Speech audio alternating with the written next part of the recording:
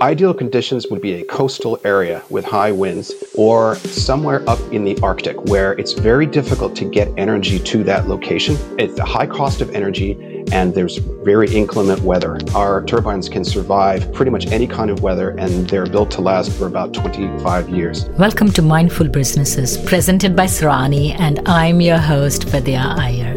In our podcast, we bring to you brands which are mindful in their practices and processes. A mindful business adopts and employs sustainable social, economic, and environmental practices. Today we have with us Robert Gerber from IceWind, leading the way on-site installed wind power. Welcome, Robert. Thank you, Vidya. Good morning to you. It's a pleasure to speak with you. Same here. When we talk about green energy, what comes to mind is solar, wind, nuclear, geothermal. So what are the key ingredients or characteristics of a renewable or green energy source? Sure. Well, I think many of your listeners will know that renewable energy is really on the incline right now. Currently, renewables are the fastest growing source of electricity generation right now. And that will be the case, at least, in the foreseeable future. That's really attributable to the continuing decline in capital costs for solar and wind energy. And here in the United States, we get about, I would say, 11% of our energy from renewable sources, but it is the fastest growing source right now. And I feel that, a few years ago, we were saying, if a company's not digital, then you'll be left behind.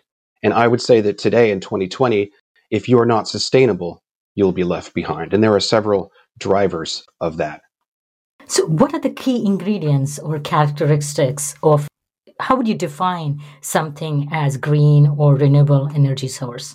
Sure. Well, I would say it comes down to the impact on the planet. What is the carbon footprint? How much CO2 is it producing? But you have to look through the whole life cycle of it, from the production of that system all the way to the way it delivers energy. So it's not just one thing or another. It's really a holistic picture of what makes something sustainable. And there's different degrees of sustainability. Like certainly, natural gas is slightly more sustainable than coal, but wind energy is one of the cleanest energy forms right now and is becoming, more and more affordable for folks as well. What percent of energy in the United States is from green sources? Right now it's about 11%, but that number includes the energy that we use. You have to remember we use energy to heat our homes, right? Mm-hmm. We use it to power our factories and our industry, but we also use it for transportation. So if you have transportation in that mix, then the number is quite low. It's about 11% renewable. If you take transportation out of that, the number grows somewhat. Just looking at it historically, that is much better than it's been for the last 20 years. The increases in renewable energy are significant and, as I said earlier, growing faster than any others. But the United States is still a long ways away from some of our developed world competitors in terms of renewable energy. Europe, for example, has more percentage of renewable energy than the United States. One of the leaders in renewable energy is Iceland, a country I was lucky enough to live in for some time, for over a year. And Iceland has almost 100% renewable energy. And that comes from hydroelectric and also from geothermal. The only fossil fuels they use in Iceland are to power boats, cars, and buses. And even there, they are going to more electrification in all of those sectors. So I would say Iceland is a country that's sort of the high watermark for renewable energy. How has the pandemic affected the traditional sources of energy consumption? That's a great question. How has the pandemic affected it? Well, I would say generally speaking, look, the pandemic has caused a tremendous economic impact around the world, but unevenly in different sectors have been impacted much worse than others. Obviously, retail and services have been affected. I will say, though, that experts have noted that the pandemic has also accelerated the progress of technological innovation. For example, just look at the number of people using Zoom now to do meetings. That has reduced the amount of commuting people have to do to go to their offices. And in many other ways, you've seen technology really accelerate during this pandemic.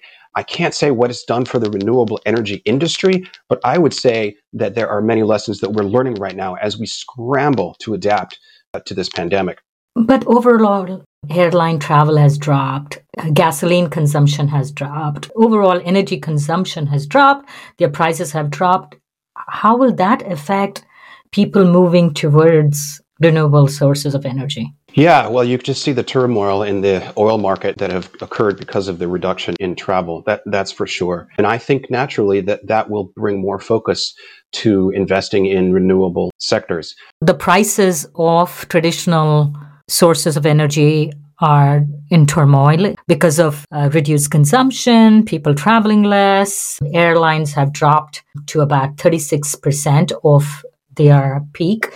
How will that affect the growth of the renewable industry? Because if gas is cheap, I don't really care about an alternative right now, right? Right, I see what you're saying. On the other hand, I would just look at the markets and you see how much, the prices of oil and investment in that sector have also declined. And I think at the same time, you've seen much more green energy funds emerge. People, I think, are understanding that you need a diverse source of energy. And it's a good betting on renewable energy. One other thing that I believe that the pandemic has caused is an awareness of the need to localize production and localize our energy sources. Our supply chains have been disrupted significantly from COVID, whether you're bringing in oil or you're bringing in parts to build a machine. So I think companies are looking to source locally, and they're also looking, I think, at local sources of energy, what we call distributed energy solutions, which is an area that Icewind is working in. The distributed energy means having several nearby energy sources so that you're not, reliant on a faraway producer. Describe Icewind. What is your product? Sure. So Icewind is a technology company that began in Iceland, in Reykjavik, Iceland. And we produce very unique vertical axis wind turbines. Now, these are micro turbines. They're quite small, about 1.6 meters tall, and about the size of a person, about 5 feet tall or so. They're used for specific applications. If you want a distributed energy solution, particularly in one that has a very challenging climate, high winds, the high north in the Arctic, places where there's a lot of freezing and wind and rain, these turbines are designed to be extremely durable. Another problem they solve for is that they have a wide range of wind speeds that they can operate in. In fact, we've tested our turbines at hurricane category force 4 winds, and they also have a cut-in speed that's lower than other wind turbines. So it's a very specific product for a specific niche. The cool thing is about this product is that we're continuing to innovate it, and we're actually developing what we call turbine as a platform, meaning that you could connect it with a data collection device. Let's say you want meteorological data or other weather data that can be paired to the wind turbine. So that's just a quick overview of our product. Again, the company started in Iceland, but now we're incorporated in the United States. We're beginning to manufacture in the US for the North American market. So that's Icewind USA that I'm representing. You're a career diplomat, and you've served as a diplomat in various foreign offices. How did you get connected with the folks at Iceland? Sure. It's a long story, but I'll try to abbreviate it. Yes, I was a foreign service officer with the U.S. Department of State for about 20 years, and I had the opportunity to serve in some really interesting places. Port-au-Prince, Haiti, for example. I was in for 2 years, and then I was in Kabul, Afghanistan. And in both of those places, I noticed how important energy is to an economy. When I met with small businesses, small companies, or entrepreneurs, their first concern was, how do I get electricity to my store, to my shop, to my bakery? And in a country like Haiti or Afghanistan, they don't take for granted the electricity that we have here in the United States. For them, it's a matter of survival. When I was in Kabul, the U.S. Agency for International Development has a really good program to try to bring electricity to the cities, to the towns of Afghanistan through hydroelectric. But in the meantime, many, many facilities are run on diesel generators. The U.S. Embassy, where I lived for 2 years, is completely powered by diesel generators. Now, this diesel has to be trucked, right, through Pakistan, over the Khyber Pass, and then into Kabul. And then once it's being used, you get this black dust that settles on everything. And I mean, I hope I've recovered from that over the years, but it's not a healthy way to live. And this is the way that so many people in developing countries live today. They have incredible amounts of pollution because of reliance on diesel. Anyway, that's a long way to say that I became very interested in energy and renewable energy. And the capstone of my career with the Foreign Service was in Reykjavik, Iceland. And there, as I mentioned, the country is incredibly innovative when it comes to energy because they have abundant geothermal resources underground. And they've developed technology to bring that hot water out of the ground. They use it to heat homes and to drive turbines. And then the turbines create electricity. And from there, I got to know a few innovative companies. One of them was Icewind. When I left the Foreign Service, I knew that I wanted to go into technology and renewable energy. So I called Icewind, and fortunately, they were willing to bring me on board. And since then, I've been serving as their government affairs consultant, doing business development, and talking with podcasts like yours. And we are really happy to have you on our podcast. Thank you. So the application for Icewind, is it residential or commercial? Can I just have it on the roof of my home?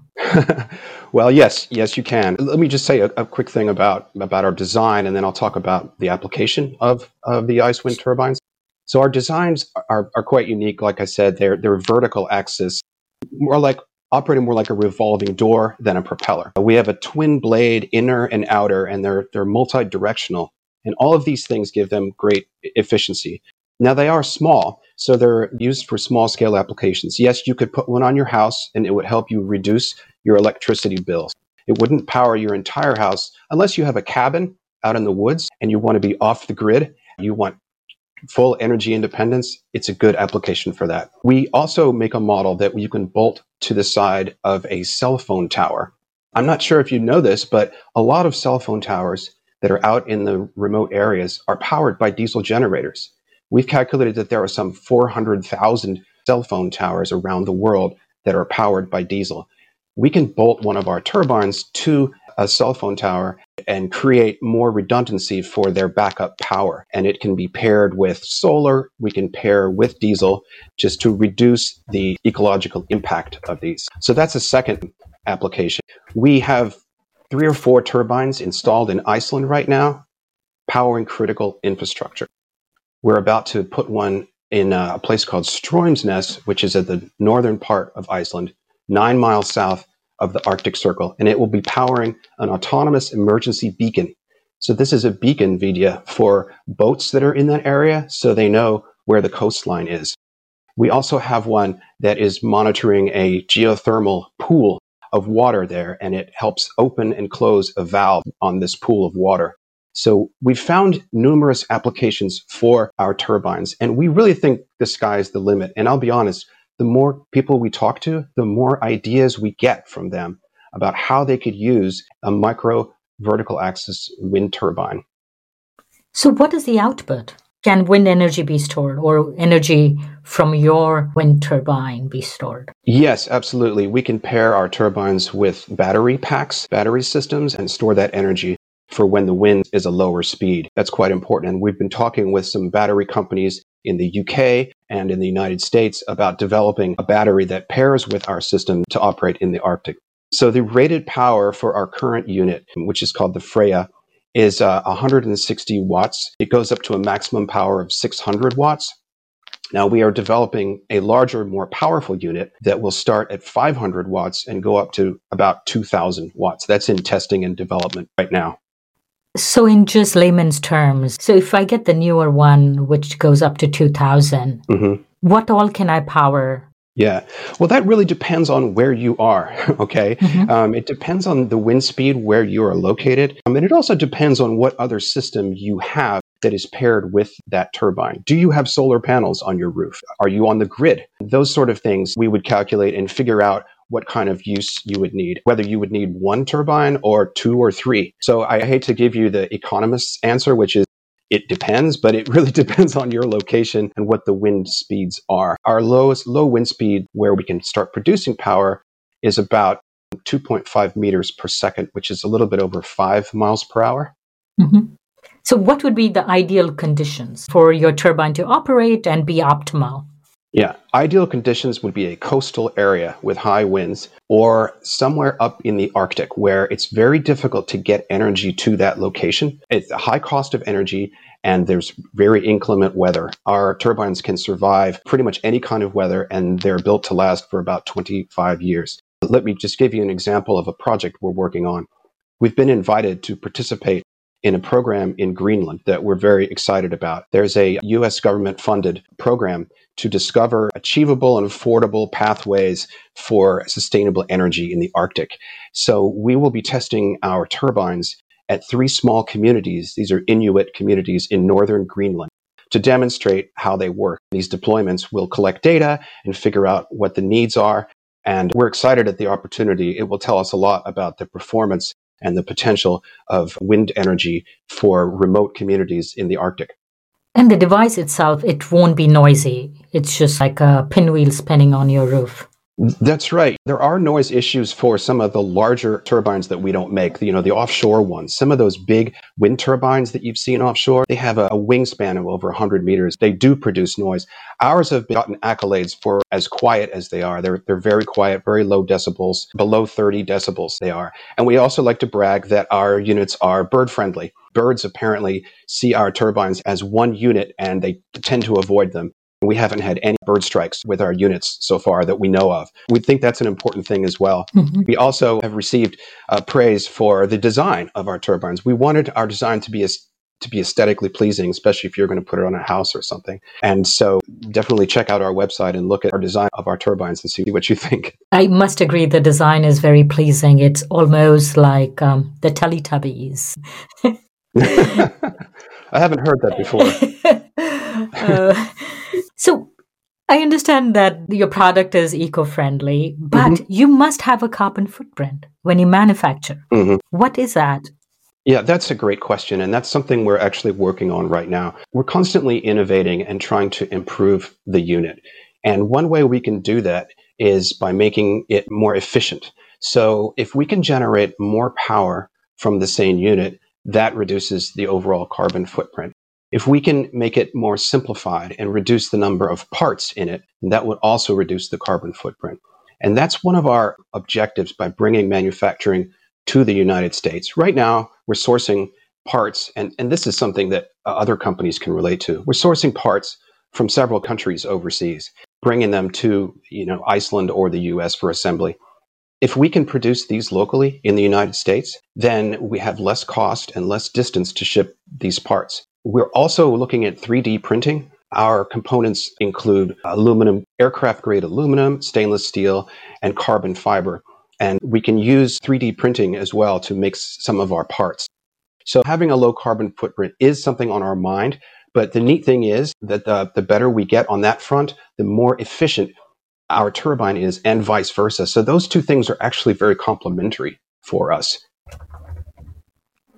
The reason I asked that question is I live in Indiana and we have so many windmills and mm-hmm.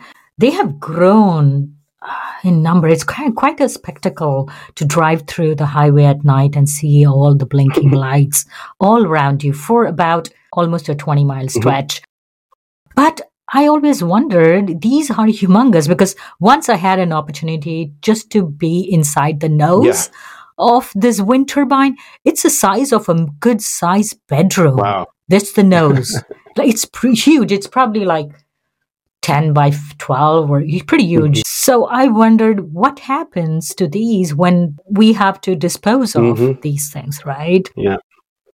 So that's why I was asking what your impact is. And I'm glad that you are taking measures to reduce that. And Yeah, no, I see what you mean. That is a problem. What do you do with the old parts after they're done? I mean, the way we try to solve that is we make a unit that's durable for 25 or even 30 years.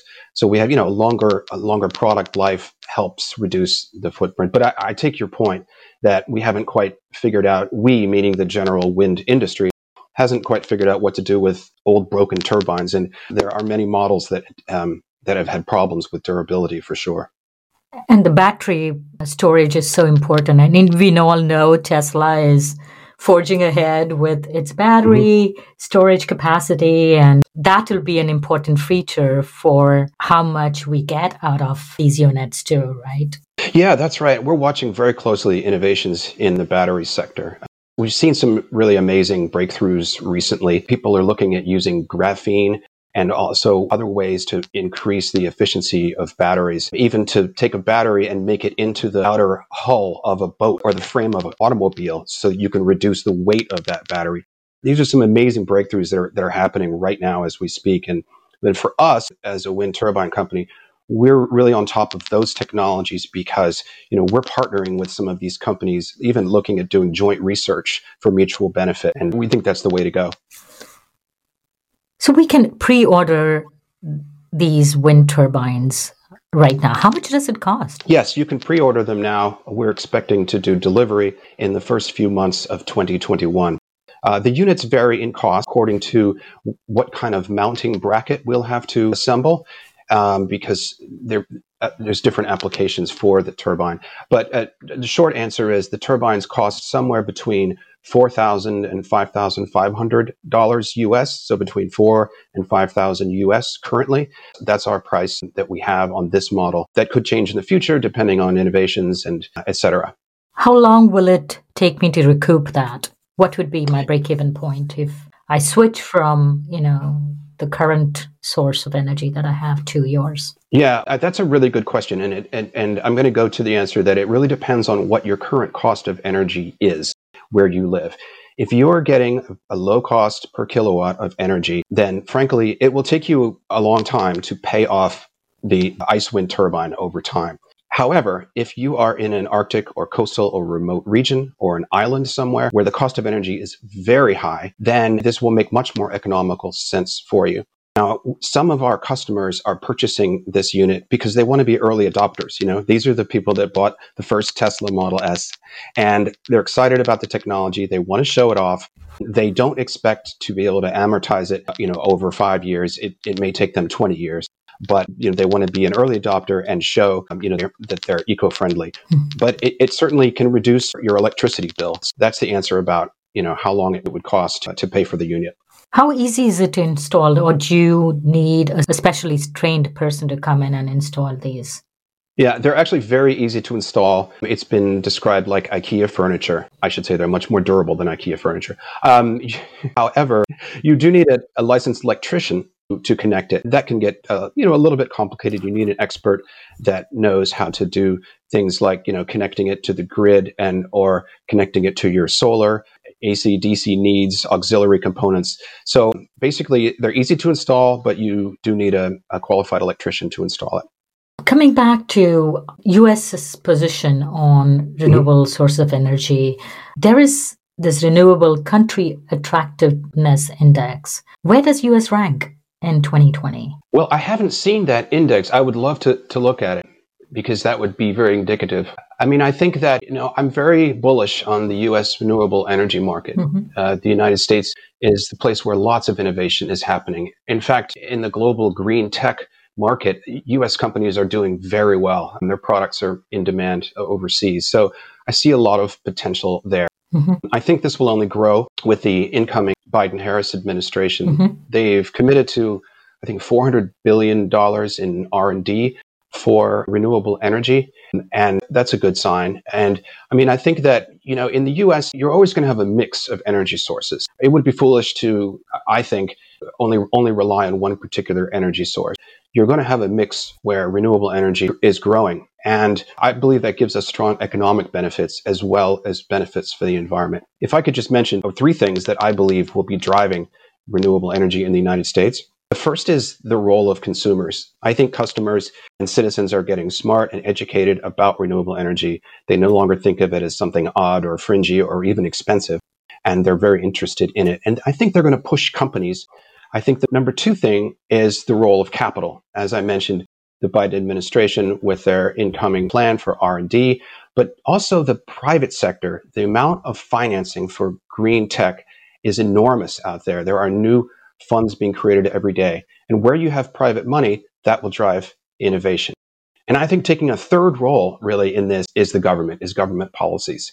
Yes, they're going to be important, but these other two drivers will be equally important to government policy. And I think you see companies nowadays, they see the future and they're pivoting. Walmart, Unilever, Amazon, and other large multinationals have committed to sort of zero carbon footprint, zero emissions by 2035 or 2050, depending on the company. So for those reasons, I'm very optimistic about the growth of renewable energy in the US. Yes, it is a positive note that President Joe Biden has promised to join the Paris Climate Accord. We're all hopeful that this will bring about more resources for companies, and in terms of money, like you mentioned, and even maybe legislations to help the growth of renewable energy. Yes, I agree.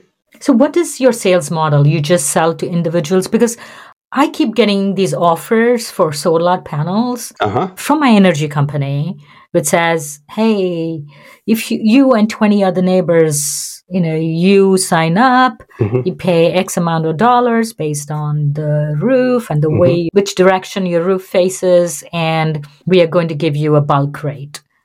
Do you have any such model, or do you just do one-on-one? Well, it's very interesting. I mean, we're learning about how our turbines can be applied, what applications there are. We're learning about that from potential customers. And we've been lucky that customers have been contacting us from around the world. I've been speaking with a person in Australia who is looking at installing one of our turbines on a science museum so that the students can learn about wind energy, and also to power a nature center there. We have received inquiries from Poland, from Canada, from St. Petersburg, Russia, from around the world, from different customers looking to install turbines. So there's a lot of uses for them, and we've frankly just received a lot of positive feedback. I've been trying to follow up on all of these the best I can. But at the same time, what we're doing is we're partnering with other companies that are in technology. For example, we're speaking with a manufacturer of boats who's looking to do eco-friendly boats that are powered by electricity. And we're looking at installing our turbines on those marine vessels, which would be tremendous. It would open up, a line of business for us in the marine industry, which I think would be really exciting. So the opportunities are coming in from many different places. And the key for us is to be able to customize our solutions to meet those customer needs. If you had to put a dollar value to your market, what do you think it could be? Gosh, well, I'm very optimistic about that. I don't think I would like to give a number to that right now. I would probably have to leave that to our CEO and let them make a prediction. But I do see strong growth, not just in the wind turbine sector, but in particular for ICE wind energy solutions.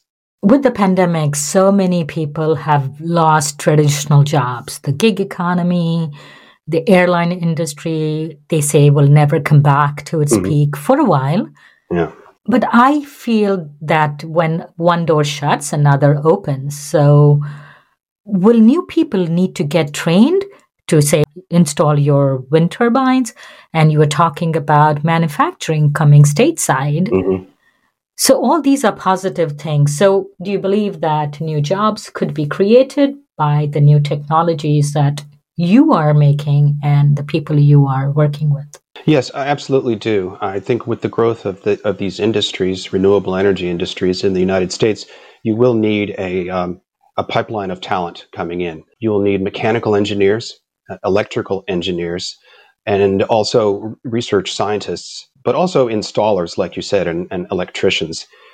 We recently participated in a very interesting forum at Duke University that had lots of engineering students that were interested in learning, where are the jobs of the future in renewable energy and which are the companies that are leading the way. We had a lot of interesting conversations with people, but I think everyone agreed that universities have an important role to play in bridging the gap between those future employees, in other words, students, and companies in the industry like us. And I think that's happening right now, and people are becoming very smart to it. One other thing I just wanted to mention is I'm excited about the idea of growing the ecosystem in the United States. That means manufacturing. If we have more machine shops that can build parts, if we have more labs doing 3D printing, if we have more testing facilities, this creates a strong ecosystem upon which the industry can grow. And the US has lost manufacturing jobs over the past 20, 30 years. And in fact, we've lost some very key skills, such as tool and die makers, people who make, molds and things like that. And to bring those back, I think would be tremendously useful to the growth of the industry.